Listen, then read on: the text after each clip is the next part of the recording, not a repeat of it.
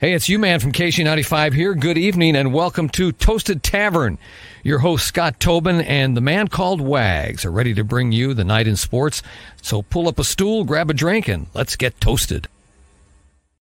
And thank you, John Hewlett, once again for that beautiful introduction. I still get chills hearing it every single night. I am Michael Wags, Wagon Connect, joined alongside by Scott Tobin. I want to welcome you into the Toasted Tavern. We are back live tonight and plenty of stuff to talk about. Baseball heavy tonight, but we do have a chance at a three-peat in the NHL. We got game one of the NBA Finals that happened just recently, as well as many other things going on in the world of sports tonight. But first, Scott, how you doing tonight? It's good to see you and good to be back. Yeah, man, it's good to be back. I'm a little bit tired. I'm burning the candle at both ends these next couple of weeks, but doing okay. And like you said, it brings a smile to my face every time we hear that John Hewlett intro, that smooth voice. Just hearing him say our names is a fun thing. It sure is. And like I said, just gives you chills. It's awesome. We cannot thank him enough for what he did. All right, let's get into it because, like I said, lots of stuff to talk about tonight. MLB heavy for sure. We're going to start off with the Cardinals because, it's our team. We've got to talk about the Cardinals. They're in action tonight against San Francisco, looking for the sweep. Already up 1-0 on a Nolan Arenado RBI double, driving in Paul Goldschmidt. Johan Oviedo is on the mound tonight. We'll talk a little bit about what's going on in this game as it progresses because we're watching it live, which is awesome. But let's talk about the last couple of days because we were kind of at the end of our rope a couple days ago over the weekend, but now we're in San Francisco and we're like, oh, okay, all of a sudden we're bouncing back. We're playing against the first place team and we're winning. What is that all about? So just give me a quick update on where the Cardinals are at right now as we approach the All-Star break, because it's not where we thought it was a couple days ago, and it may not be where we think they are in a few days as well when we play the Cubs. Yeah, it's kind of been up and down, but they've definitely been in a rhythm the last couple of days. And, it starts with their starting pitching. We've seen their starting pitching really kind of turn things around the last 2 weeks, honestly. It's taken a little while for their offense to catch up, but they're scoring some runs the last couple of days, and hopefully they can keep it going, although the fact that Mike Maddox is out talking to Johan Oviedo already in the first inning, not the greatest sign in the world. Yeah, already 2-on in the bottom of the first. It looks like a couple of walks back-to-back, and he's already in trouble. But we did see him pitch well in his last outing, which was a bit of a sign of encouragement because we thought he was going to get rocked, honestly, in Colorado. And he ended up pitching pretty well. He may not be major league ready right now, but you can start to see maybe steps towards that ultimate outcome. And we were talking before we went on with the Carlos Martinez injury now, the ligament damage and him being out for an extended period of time. This is a really, really important start for Johan Oviedo. It really is. I mean, you've got to figure out, you're basically talking about two spots in your rotation that are huge questions right now. Like you said, if people didn't hear, what we thought was just a bruised thumb and no big deal for Carlos. He had continuing pain, tried to play catch today, couldn't do it. They did more x-rays, and apparently he has torn ligaments in his thumb and is going to miss substantial time, probably the rest of the season, or at least the rest of the regular season. So that's a big blow. So, yeah, you've got to get Oviedo to kind of settle down, and that's just not a good start as he just gave up a base hit. Giants have the bases loaded in the first inning. You've really got to get some consistency out of him because, again, you're looking to fill one spot in the rotation, and if he struggles today, you may have to look at two. And, it puts pressure on Mo to make some kind of a move, I would think, whether you do it before the All-Star break. I don't know, maybe they try to piece things together and get through this weekend in Chicago and then try to do something over the break. I think a lot of it's going to have to do with what they do in these next 4 games, too. If they would win 3 out of 4 or all 4 of these games, then I think that really puts pressure on Mo to make a move at the deadline. So you talk about the next man up, essentially, at least for right now. What do you think the plan is? Do they slot John Gant back into the rotation? I mean, he's done well kind of piggybacking off of KK the last couple of times. And there's not so much a guy in the minors. You can't really bring up a Matthew Liberatore. He had a rough outing last night in Memphis, like you told me. He was good in 4 starts before that, but he kind of struggled. Do we see him come up maybe just for a spot start in Chicago? But I don't know if you really want to open up your career against the Cubs. You bring up a Zach Thompson. What do you end up doing for that spot? Or do you do a bullpen game and maybe extend Alex Reyes out a little bit, even though he is going to the All-Star game, get him a chance to get those innings? Yeah, you may end up having to do something like that. Although the problem with that is if you extend Reyes for a couple of innings, then you take away your closer for the rest of that series. And we saw all three of our back end bullpen pieces struggle a little bit this past week. They all had issues. So I don't know. I mean, again, that's taking away a big piece from the back of your bullpen to try to fill a couple innings at the start of the game. So I don't know if that's the right answer either. They're just in a really tough spot right now, honestly. Because it's not like you can go out and sign one of those free agents. Maybe, and this isn't the best solution in the world, but the Twins just DFA'd Matt Shoemaker. His ERA was like 7 point something. He was really struggling in Minnesota. But maybe you bring a guy like that in, you give him the league minimum and give him a start or two and see if he can fill a spot at least until you can make a more substantial move. That may be the route you have to go, something like along those lines. Well, another guy that got DFA was Adam Eaton as well. Is that maybe something that the Cardinals do at least to kind of patch things up, like you said, into the All-Star break? Or should we be looking more along the lines of a bigger trade that will last longer?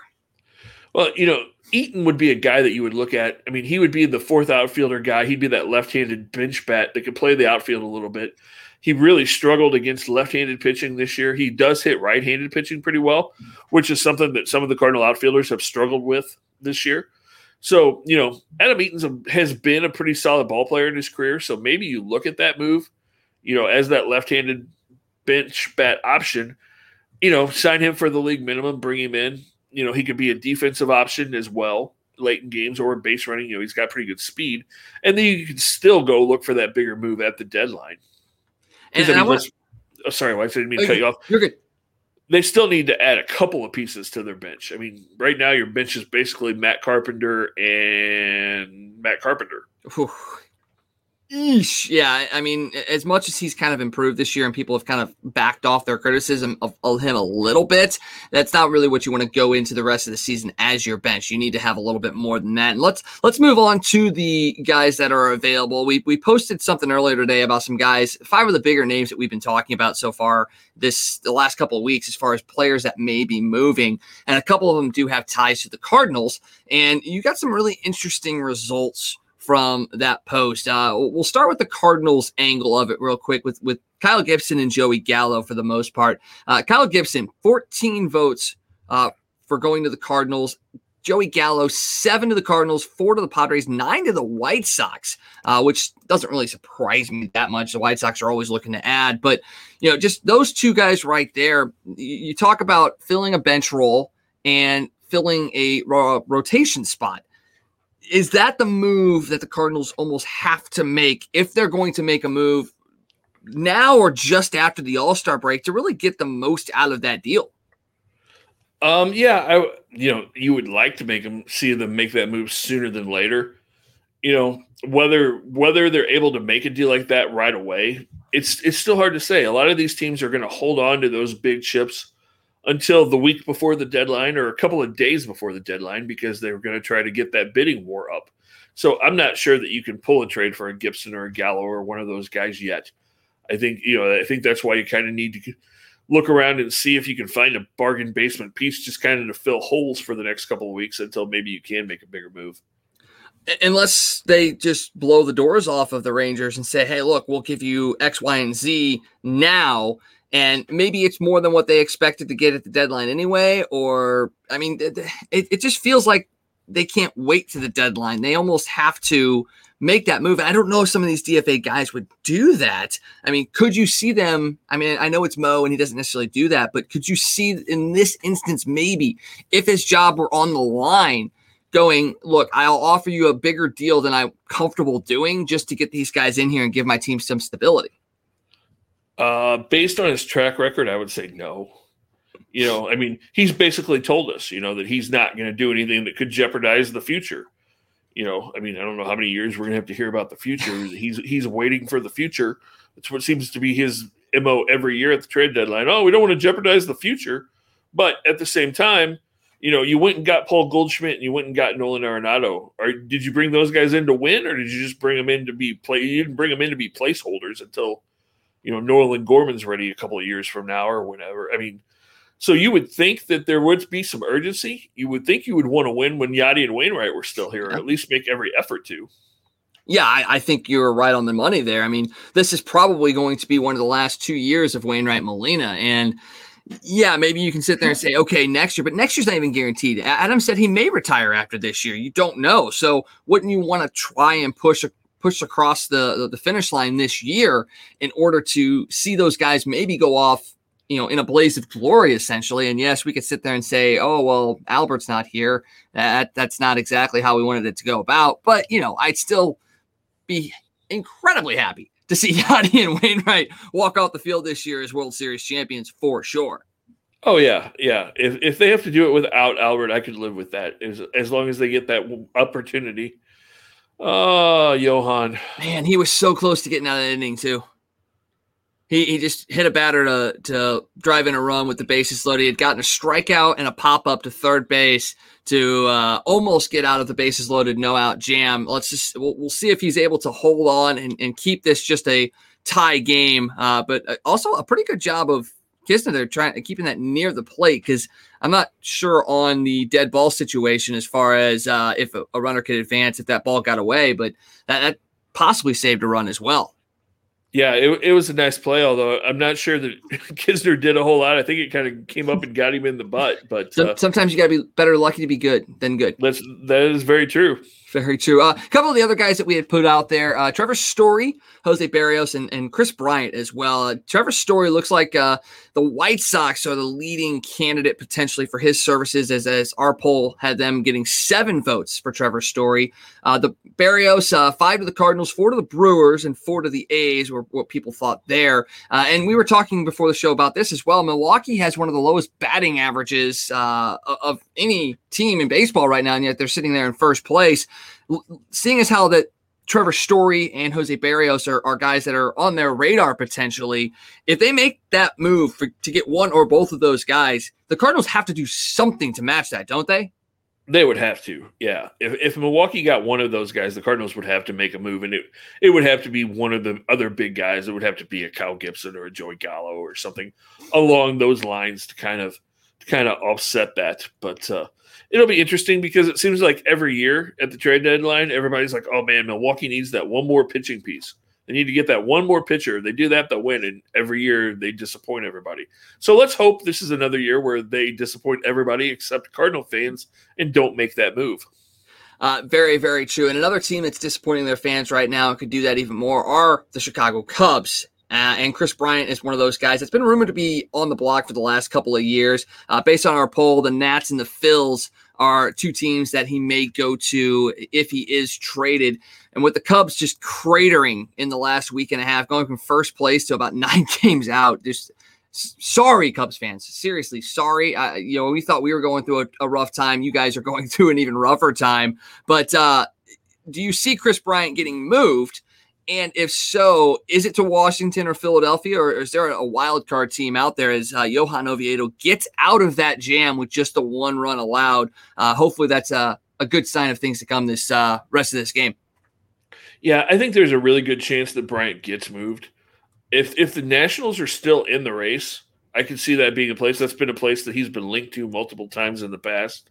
And then the Philly connection with his buddy Bryce Harper. We know the 2 of them have wanted to play together for a while. So I can see either one of those teams being involved.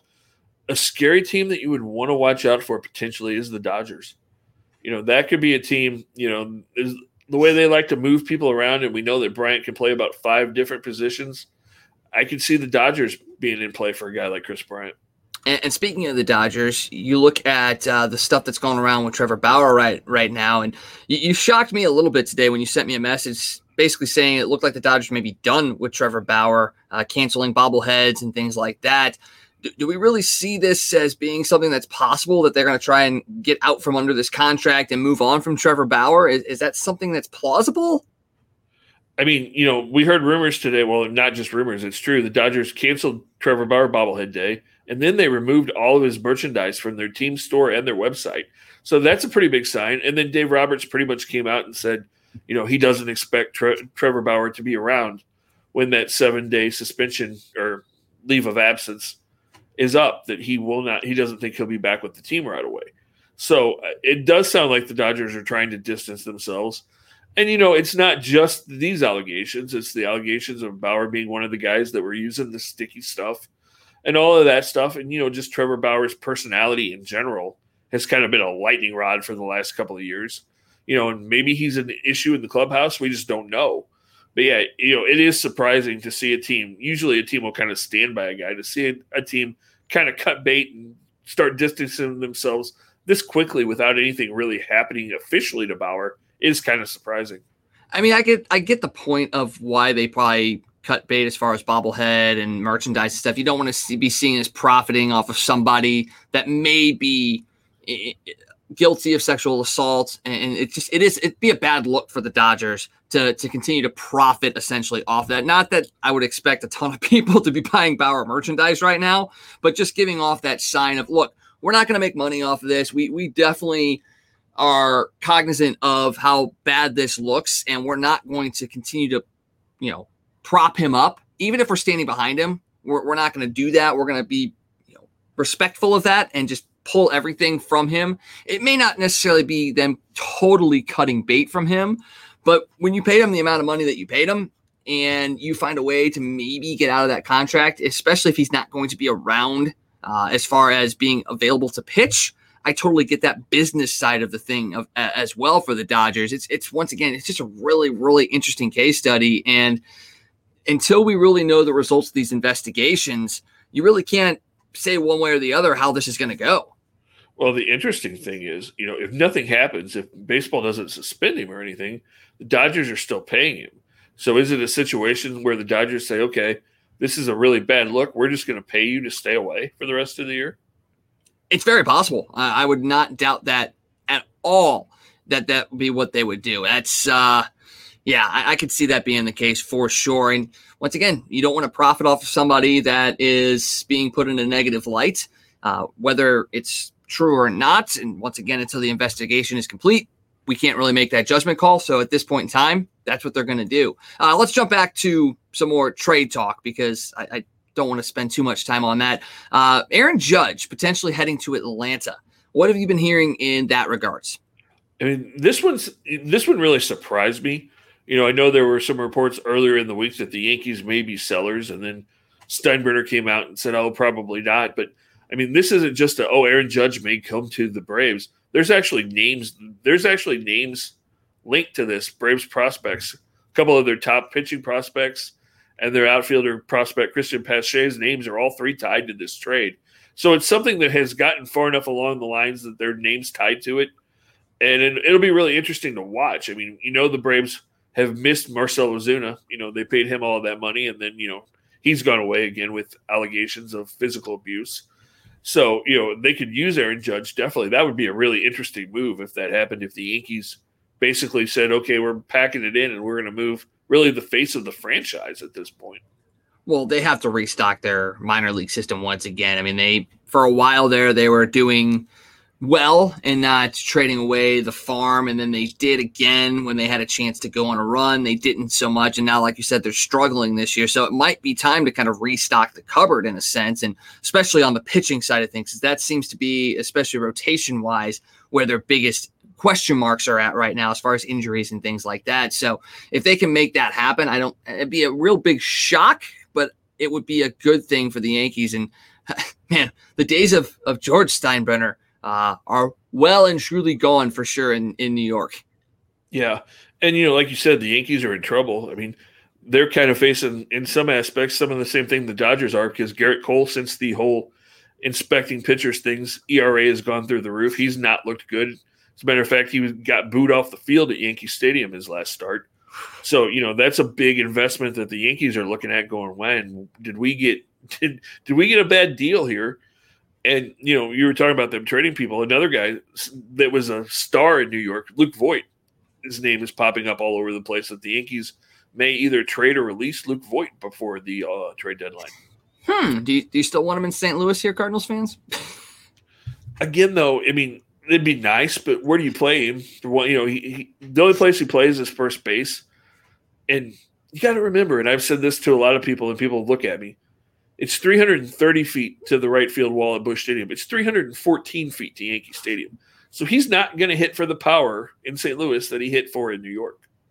Oh, not at all. And I think that's, like you said, that's what people need to get inside their head. It's not apples to apples when it comes to comparing where he plays. And if he's struggling, if they're struggling enough that they're going to release him and he's playing at Yankee Stadium with that porch over there, why do you think he's going to do better here? And yes, we've talked in the past about sometimes how a change of scenery can spark a guy. Maybe coming back home could spark a guy as well. But I just, once again, don't see that being the option, especially if his only place to play without the DH is first base. Yeah, you want to give Goldie a day off here and there, but you're not enough to bring him in. Now, if the salary's right and he can provide a left-handed pop off the bench, it may not be a bad idea, because we did already talk about DFAs possibly coming in like an Adam Eaton. That might be a left-handed bat that you could bring off that might do something.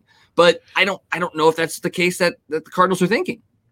Yeah, I'm not sure. And I think Voit would probably want to go somewhere where he thought he had more of an opportunity to play every day. He's still young enough that his career, he should be able to rebound at some point, I would think. Oh, most definitely. Most definitely. All right, one more note from Major League Baseball as we kind of bounce back and forth between the Cardinals game and the Stanley Cup Finals. A note I saw today that kind of made me go, man, are we underestimating how good this guy can be? Shohei Ohtani hit his 32nd home run of the season. Okay, and that's, like, wow, 32 home runs in the first half of the season, pretty good. That's a pretty good pace right now. But the really amazing thing about it is that broke Hideki Matsui's record for home runs by a Japanese player in a season. Okay, Matsui hit 32 in a season, and that was the record. What are we thinking about Shohei Ohtani? Is he really the end all be all? Is he a really, really good player? Oh, I think he's a pretty good player. I mean, will he be able to keep that pace up in the second half? It's hard to say. I'm going to be honest. In all of his years in the major leagues, and he's been in the league for 4 years now, I guess, I've probably only actually watched Shohei Ohtani play maybe 1 or 2 games. I mean, I've seen some highlights, but let's be honest, who actually watches the Angels games? No one. No one really does. Not even the fans in Anaheim. He's one of those guys. I think he is super talented, but as those numbers build and the press starts to follow him a little bit more, and I know he was a superstar in Japan, but let's see what happens when the American press starts to follow him around and it becomes more of a story and that spotlight kind of beams on him a little bit.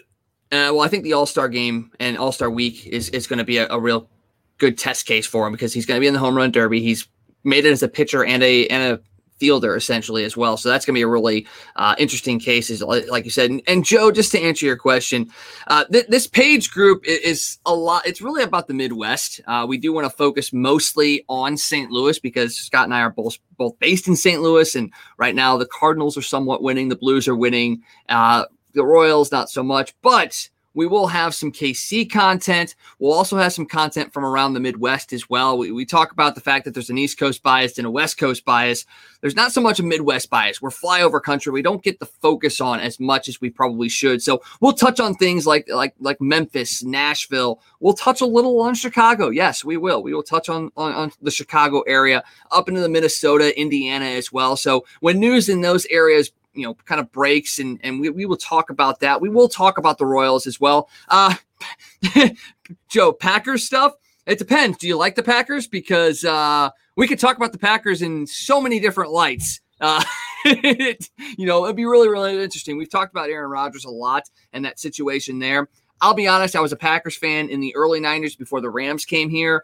Now I'm more so leaning towards the Chiefs, and although I'm also following the Titans as well. So we will hit on all of that. So we will definitely follow the Packers for sure, especially with the Aaron Rodgers situation going on. So everything Midwest we will touch on, but like I said, the focus will stick a lot towards the St. Louis area with the Cardinals, the Blues, St. Louis City SC as well. But we will hit on everything in the Midwest when we see the news that drops on that. So speaking of the St. Louis Blues, we were going to jump right into the NHL Stanley Cup Finals, because Tampa Bay is getting ready to go on a potential three-peat for Pat Maroon.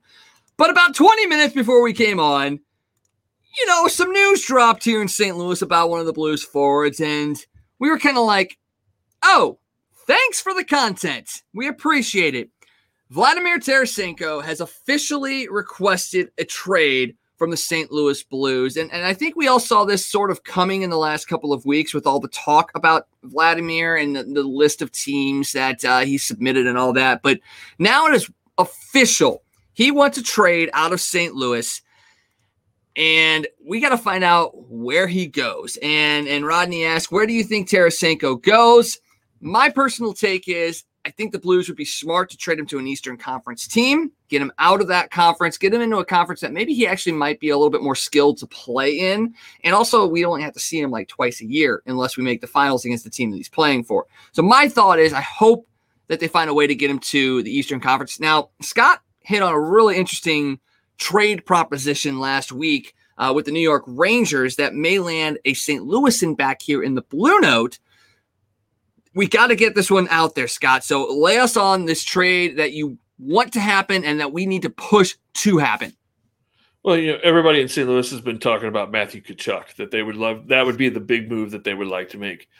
And while we'd love to bring the St. Louis kid back home, the Blues probably don't have enough prospects to send to Calgary or young players to make that trade happen without really kind of gutting their future.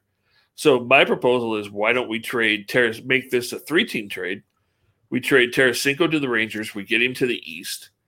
And then the Rangers and the Blues send a combination package of some young players to Calgary to get Matthew Tkachuk to St. Louis. That would make all 3 teams happy. I think it would fix some of the problems for everybody and would make the fan base happy for sure. Oh, yeah, no question. And for Tarasenko to go play with fellow countryman Artemi Panarin, who he played with as a youth and actually told the Blues to draft, that would be a good piece there. He gets to play with a guy he's familiar with, likes to play with, could revitalize his career there and really pair well with Panarin. It would give the Rangers potential offense. You send a slew of prospects, like you said, to Calgary, which helps them rebuild. And then Matthew Tkachuk comes down here. Now, I will say this.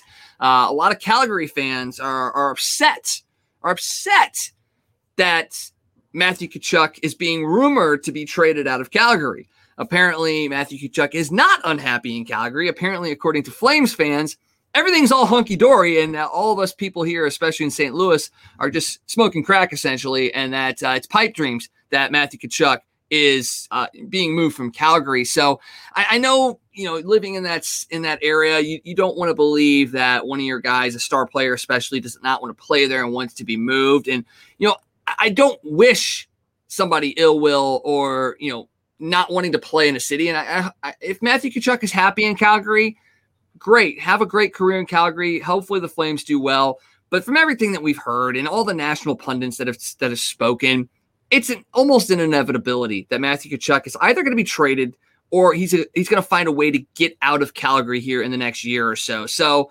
that might be the move that makes the most sense to everybody. And yeah, as a Flames fan, I don't want to be in a rebuild again. I mean, it seems like I'm in perpetual rebuild mode with the Flames. So it's really interesting. I'm not sure if it's going to happen, but from what you said, that trade sounds good to me.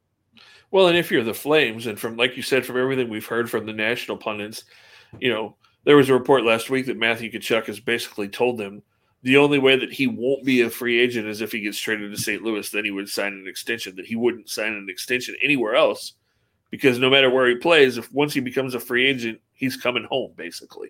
So, I mean, if you're Calgary and if you're hearing those things, or if Tkachuk has kind of led you to believe that, it's in your best interest to try to trade him and get as much young prospects and young players as you can to try to fill that void.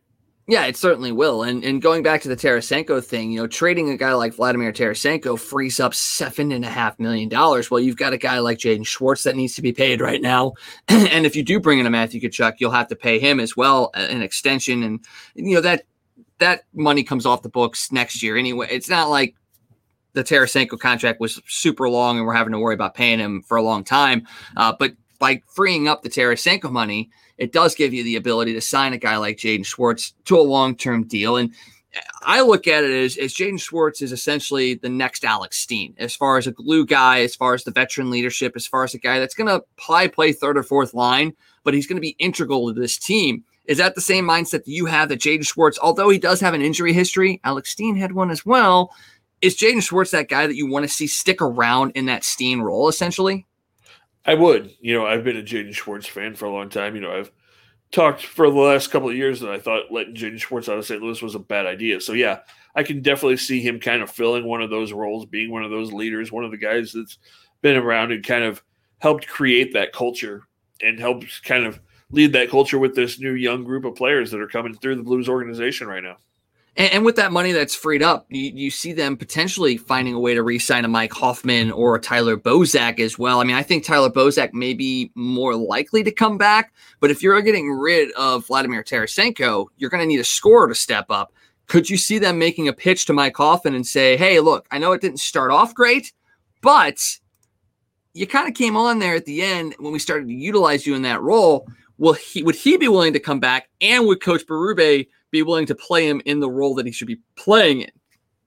Well, and that's the whole thing. I mean, they would have to talk about that. You know, Berube's got to play him in the right situations. And then it just comes down to Hoffman's willingness to accept that role and come back. You know, was he happy at the end of the season? Did he finally feel like he fit in and think, okay, maybe I go back there next year and it's a lot smoother. You know, I kind of have a year this year like Justin Falk had last year, where in that second year, everything kind of clicked more and I felt more comfortable and things went that way. So if you're the Blues, I think you definitely have to reach out to Mike Hoffman and at least see what his level of interest in coming back is. And then the other elephant in the room, and we're going to talk about this, is, you know, he's going for a three-peat tonight, and that's Pat Maroon. He very well could do that. I got to look. I think he might be a free agent. No, I think he's still got one more year left on his contract, because I think he signed a 3-year deal with them. Yeah, he's an unrestricted free agent after next year. I was going to sit there and say, well, would you see and inquire with Tampa Bay, but potentially bringing back Pat Maroon to St. Louis for one more hurrah? I mean, he's only making $900,000 next year. You saw what this team was with him. You saw what this team lacked the last couple of years as far as a big body presence. Would you possibly contact Tampa after he wins his third cup and say, look, what can we do to bring him? I mean, Tampa Bay's in cap trouble, and it's only $900,000, so it's not going to be huge off their books. But could you see the Blues making a phone call, especially if they get rid of Vladimir Tarasenko? I don't really think so. I mean, you could. It doesn't hurt to call and see. But, you know, if the Blues really wanted him here, they would have kept him when he won the cup the first time, that first cup, and was kind of the hometown hero and, you know, was kind of the face of everything after they won that cup in a lot of ways. And if you're Tampa, like you said, it's only $900,000. The guy's helped you win back-to-back cups, and he's won 3 in a row. Why would you trade him away?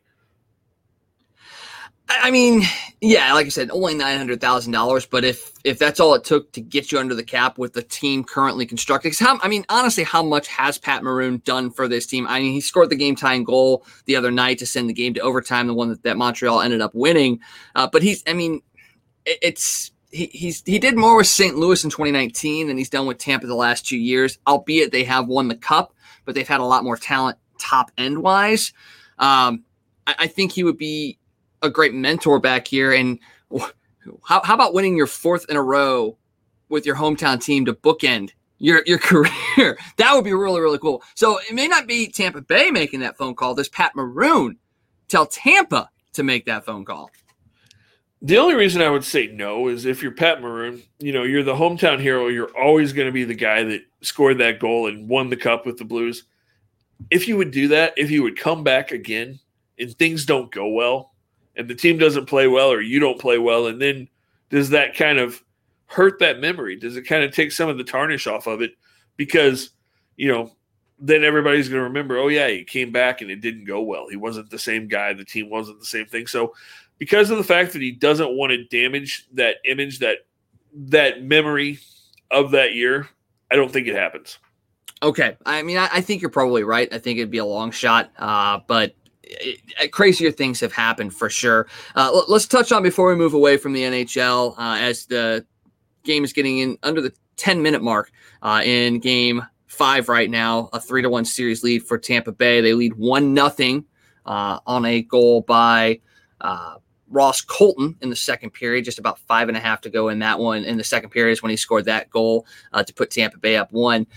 The Blues have had a lot of turnover over the last couple of years as far as veteran leadership, veterans themselves. We're starting to see a little bit of a changing of the guard. Ryan O'Reilly is in at captain. You've got Braden Shen up there.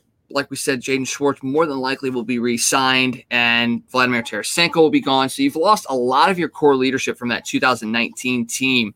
Are we a little worried that this team is taking a step back, or do you see their championship window still being open? Tom Stillman talked about it. He said he's going to spend at the cap again this year because he believes that the window is still open. But with all the leadership and veteran presence that has left this team, do you really see them being in the championship equation, at least in the next 2 years? I think it really depends a lot on what they do this offseason. What kind of moves they make to kind of fix the holes that they had last year. I think the window is still open, but I think it's really going to come down to the moves they make. What do they get for Tarasenko? What free agents do they go out and get? Can they get that left winger that they need? Can they kind of fill some holes on the defense? It's going to be a big year for the offseason. And if they make a couple of big moves, then yeah, I think their window is still open. But, it is starting to close because you are seeing guys like O'Reilly and Shin and David Perron start to get a little bit older. That's very true. And we do have the expansion draft coming up here in the next couple of weeks. Make sure you tune into the premiere episode of Toasted Blues on Sunday as we kind of go down our expansion draft. Each one of us, Mason, Tom, myself, we will break down everybody and every team that we think is going to be making a move at the expansion draft and really see who the Blues may be losing. My bet is Vince Dunn. A couple other guys maybe potentially in the mix. We thought Vladimir Tarasenko might be one of those, but it looks like he may not be eligible depending on the amount of playing time he had. So that might be another piece that he goes. But Seattle might be a team that you might be able to swing a deal for as well with Vladimir. Maybe you trade Tarasenko there to get them to take somebody else as well. So there's a lot of intricacies that go into that. So we'll be talking about that on Sunday. So make sure you join us at 6:30 on Toasted STL for Toasted Blues, premiere episode of that as well. About 9.5 to go in the third period. Tampa Bay once again a 1-0 lead, looking to go for the three-peat or for Pat Maroon tonight, back-to-back for Tampa Bay, but a three-peat for Pat Maroon. We'll see if that happens as well. Checking on the Cardinals game real quick, a 2-1 San Francisco lead. So, maybe not a sweep tonight for the Cardinals. Let's jump over to our overtime segment. We're going to talk a little bit about basketball and football because, yes, we are getting so close to football again. I cannot wait. But we're going to touch on the NBA first. You had game one of the NBA Finals last night between the Bucks and the Suns. The big surprise, Giannis was back in the lineup with a knee injury. He looked pretty good last night. 20 points, 17 boards in 35 minutes. Chris Middleton led the way for the Bucks with 29 points, but the Suns take game one. And Chris Paul had a hell of a game last night. 32 points, 9 assists in 37 minutes. The question is really right out there. Is Chris Paul going to be able to hold up in order to win the finals for the Suns? Because, he missed a couple games at the start of the Western Conference Finals that had to deal with COVID issues. He looks like he's back in form, but is he going to be able to hold up in a long potential series with the Bucks? That's going to be the big question because that's been kind of the nagging thing. Chris Paul's whole career is just injuries popping up at bad times in playoff runs. It happened to him quite a few times with the Clippers and at different points in his career. I think this is probably the year where he wills himself. He'll probably drag himself onto that court no matter what. In his 16th year, finally getting a shot to win this championship. So I think he's going to do everything he can to get out there and play. But you brought up a good point. Devin Booker's got to step up. He scored a decent amount of points last night, but he's not really shot good the last 3 or 4 games from the floor. So he's got to be a little bit more accurate. Just get his field goal percentage up a little bit.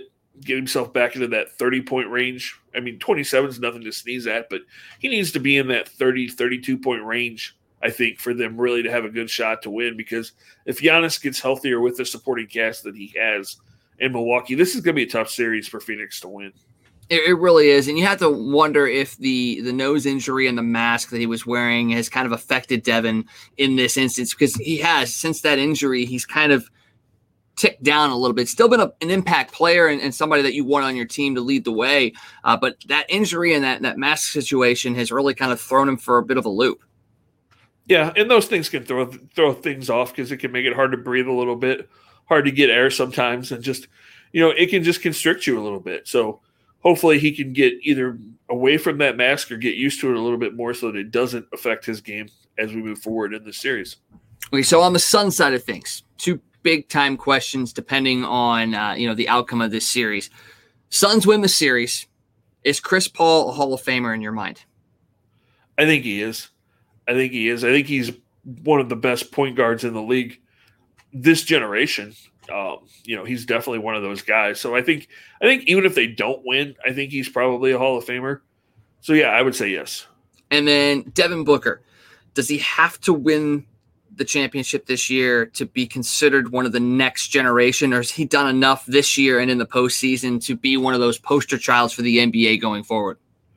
I think he's done enough this year to, whether they win or not, to make that next step to where his name is definitely in that top 3 or 4 of the best young players. If they win, then I think he kind of jumps to the forefront as really being one of the guys who could be the next face of the league. So either way, I think he's put his name in that conversation, but if they win, I think he jumps to the front of the list. That's a great answer right there. Switching over to the Bucks, like we said, Giannis 20 points, 17 points in 35 minutes. Chris Middleton 29 points. Drew Holiday didn't have a great game, only 17 points, but he was still up there double figures. The Bucks had 4 starters in double figures. You look at the bench scoring; it was very even. Both teams had 22 points off the bench. Phoenix had a little bit more impact. They had 2 guys with 10 points, whereas Milwaukee's was kind of spread out a little bit. But looking at this, we talked a little bit about this in the Eastern Conference Finals about, the fact that, Giannis finally has a supporting cast around him. What is it going to take for Milwaukee to win this series? Giannis is there. He's looking healthier than he was, obviously, at the end of the Eastern Conference Finals.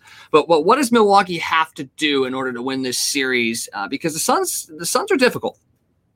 Milwaukee's got to kind of take over and take control of the pace of play, kind of dictate the way the game's played. Because if you look at the game last night, Phoenix really controlled the flow of the game. Milwaukee really kind of was reacting to what Phoenix did. They never really took charge at any point in that game.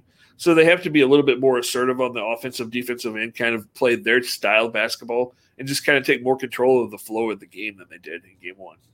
And we both feel that this series is more than likely going to go 7. It's a highly competitive series. You've got stars on both sides and pretty evenly matched series. You're the NBA, though. Are you freaking out a little bit that this is what you're going to get? And are you expecting the ratings to be any good? I think they're going to be down a little bit just because, you're not talking about big markets, Milwaukee and Phoenix. But I think you're going to get better ratings than a lot of people anticipate because, again, you've got some guys. You've got a guy like Giannis who is one of the faces of the league right now, and then you've got guys like Booker that are making their way up that ranking, and then you've got the veteran and Chris Paul that a lot of people are wanting to see win that championship finally. So I think the ratings will be down a little bit, but I think they're going to be better than a lot of people think. I hope so too, because this I've gotten into the NBA again the last couple of years, and it's because of the spread of talent essentially to some of these smaller mid-market teams and seeing them be successful. Obviously Milwaukee has a good history. They really do, but a lot of people don't realize that it's their history because it was back in the 60s and 70s. They haven't really been outside of like Richard Jefferson. They haven't really had like that star power that makes you want to watch Milwaukee. And then, for me, Phoenix, I remember them back in the mid 90s with Charles Barkley and the duels that they had with Michael Jordan and the Bulls. It's nice to see them back. And they even had back in the Steve Nash days as well. So it's not like Phoenix has kind of been off the radar. They've been there over the last couple of decades, but it's nice to see them back and competitive and have a chance at a championship because, you're not going to see much as far as like the Coyotes are concerned or the Diamondbacks. So maybe you got to get something down there in that Phoenix area. That's very true. And like you said, Phoenix has had some fun teams to watch. Like you said, those Barkley, Kevin Johnson, Marley teams of the mid 90s. And then you had Steve Nash and Amari Stoudemire down there for a while. So, they've had guys and they've had fun teams to watch. They've just never been able to get over the hump.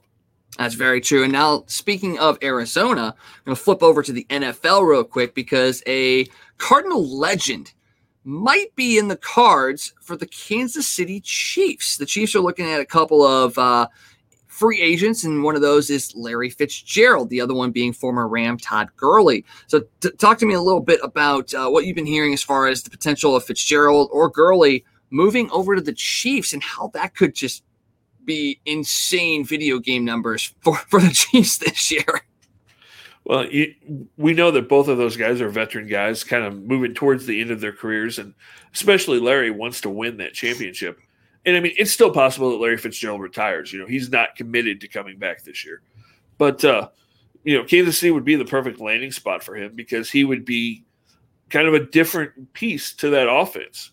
He would be more the short yardage, 5, 6, 7 yard, kind of the slant curl type receiver, possession receiver type guy that would take a little bit of pressure off of Travis Kelce, because then you have two of those guys working the middle, which may open up the outside even more for a guy like Tyreek Hill, if that's humanly possible. So yeah, I mean, Larry Fitzgerald fits in a lot of ways because he would bring another dynamic to their receiving game. And then Gurley, Kansas City's kind of shuffled in and out backup running backs the last couple of years, but he would be a nice fit to go behind Edwards-Helaire, who's kind of that joystick type running back, where Gurley is more the pounding guy. He's also a good receiver out of the backfield. His knees are not going to hold up. You're not going to get the 25 or 30 carries a game out of Todd Gurley that you used to, but he's a guy that you can get 10 or 12 carries out of and a couple of catches and can be impactful, especially for a team like the Chiefs that have a rebuilt offensive line that should be pretty good and a good passing game. I think either one of those guys or both would be really nice pieces to that Kansas City offense. So early indications, even without these guys going to Kansas City, is Kansas City installed as the favorite, at least in the AFC? And are we looking at a potential rematch of the Chiefs and Bucs this year? Because obviously Tampa Bay's come back completely outside of Antonio Brown. And the Chiefs have rebuilt that offensive line, like you said. So they have improved, even without bringing in a Fitzgerald or Gurley. Are we on track to having a rematch in the Super Bowl this year? I think it's possible. I think it's much more likely that Tampa Bay represents the NFC than the Chiefs do the AFC, just because there's so much more competition, high-level competition in the AFC. I think Kansas City is the favorite, but not by a whole lot, because you've got Buffalo and you've got Cleveland and you've got the Chargers and you've got all of these teams that are just a half a step behind the Chiefs. I think they are the favorites, but I don't think it's going to be a cakewalk in the AFC this year. Well, you look at the Browns, they pushed Kansas City a lot. The Bills pushed Kansas City a lot last year, and those probably are going to be the two teams that will be the ones that Kansas City has to look out for. But you also, like you said, you cannot look at the teams and overlook the teams in the AFC West. The Chargers are going to be right there. Justin Herbert was great last year. I know you're going to probably laugh, but the Raiders might be improved this year. And even Denver. I mean, they're not going to be a team that's going to be fighting for a division, but they're another team that has given Kansas City issues. So you can't even overlook your own division, and that could hurt Kansas City in the long run, or it could help them as well. They get to face that tough competition, so by the time the playoffs roll around, they're weathered and experienced and kind of know what's coming at them.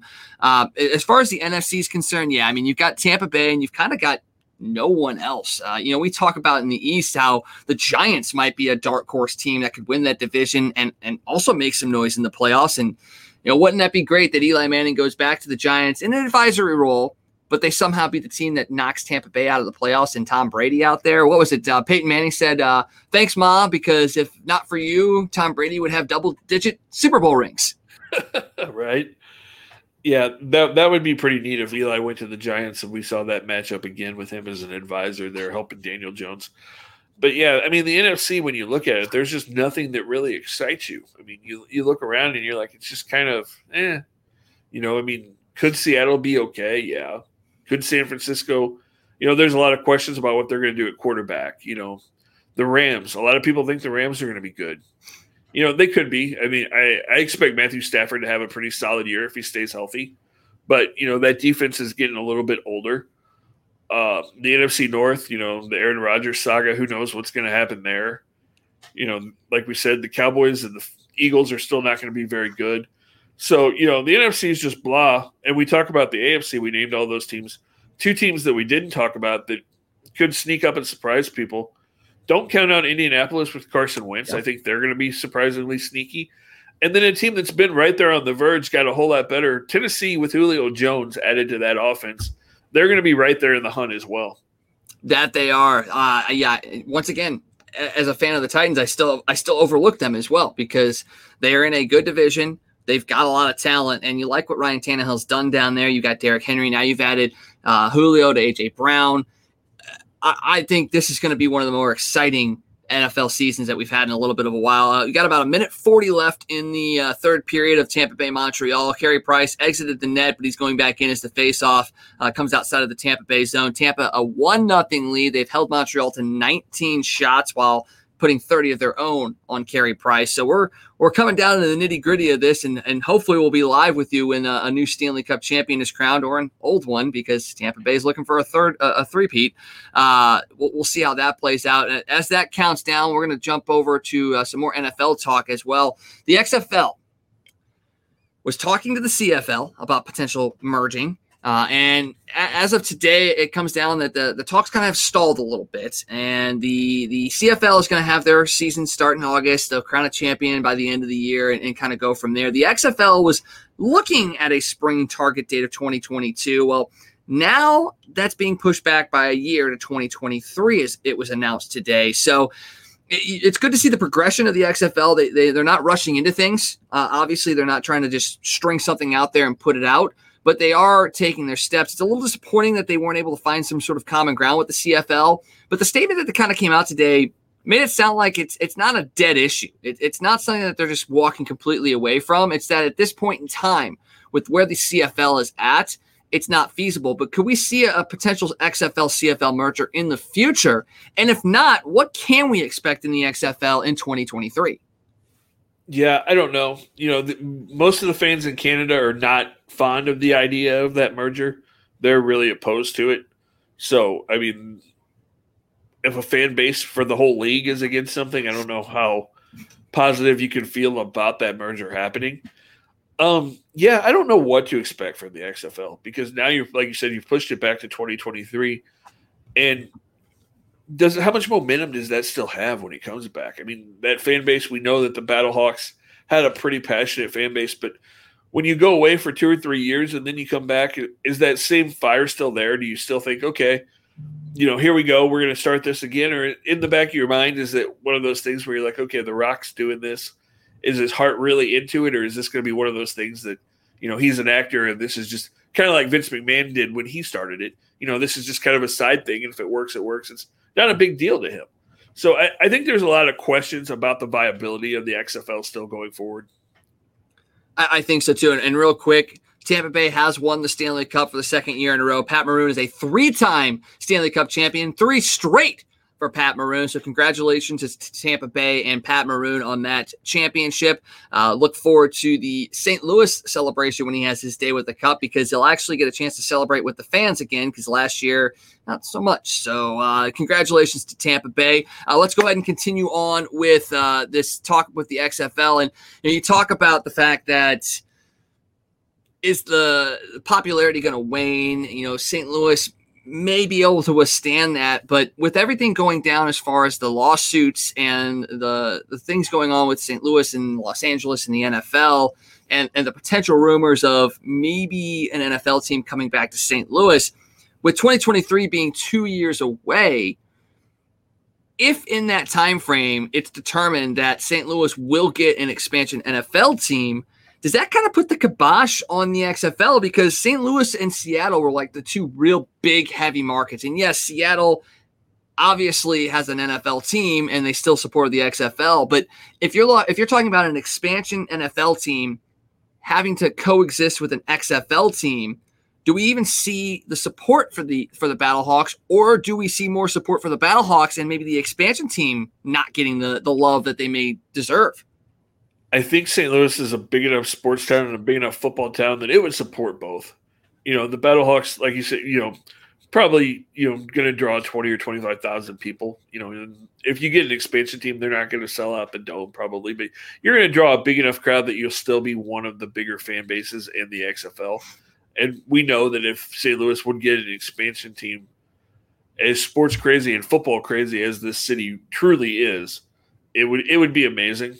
It would just be – it'd be something that NFL fans, while they say, oh, we don't want it back, 90% of those people in their hearts really do want football to come back. I agree. And Bruh, Tampa won. Yes, they did. And hey, Mason, if you're listening, Tampa did not win in 4. So just to put that out there, you said they'd win in 4. They did not win in 4. They won in 5. So yeah, I mean, you were close. But Montreal got a game. I think Tom and I both said they were going to get at least one. So Mason, you were wrong, even though you probably were right. So we'll see how that plays out. Cardinals still trail 2-1 in San Francisco. Edmundo Sosa just flew out to center field. Going back to the NFL thing. I do think they'll support him. The big question mark will be the stadium. I mean, obviously, I don't think the Dome would be where the NFL team would play if they were to come here. But if that's the case, since you would have an NFL-ready stadium, would you have the Battlehawks play there? Or would you try to use that Dome experience, consolidate it like you were going to do for the XFL season, and let that be their building and the NFL team have their own stadium? I mean, how would that work out? Is that something that would be feasible, or would they want to try and keep it all together? Yeah, I don't know. That's an interesting question. The Dome is going to be there. So, I think if you get an expansion team, more than likely, they may play that first season in the Dome. The NFL may put some money into it to renovate the Dome. You play there for the first year while a new stadium is being built, potentially, depending on how far out, they give you that expansion team. I think the XFL would probably play in the Dome more than likely. And then hopefully maybe we get that riverfront retractable stadium, or I'm fine with the open air stadium on the riverfront. I know a lot of people were like, oh, it'll be cold, but man, that would be so cool to be down on that riverfront in December and January in St. Louis. I mean, Chicago plays in Soldier Field on the riverfront, and it's cold. And yes, I know that they're talking about moving away from Soldier Field. That's a whole nother story as that saga goes on. But they play there. Green Bay plays in the freaking tundra. So, I mean, are we just complaining because it's cold? No, I mean, that's what football is. Football is playing in the mud, the rain, the cold, every element that you can possibly think of.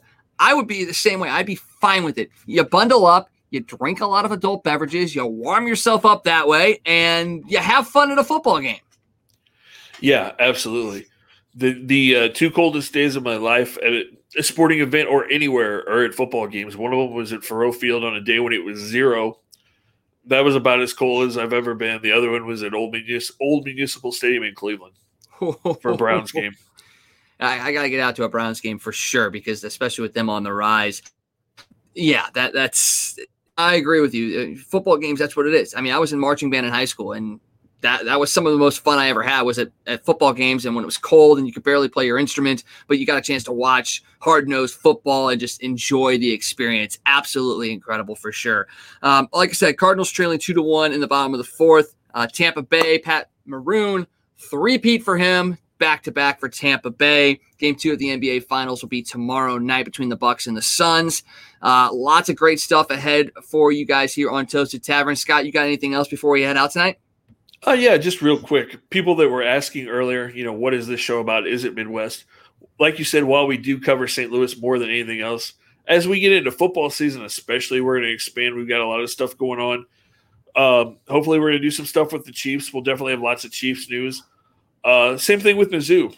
We're going to have some things going on with Mizzou. Hopefully we're going to have some interviews to talk about here coming up real shortly. And hopefully maybe we'll have some trips out to Columbia and Kansas City.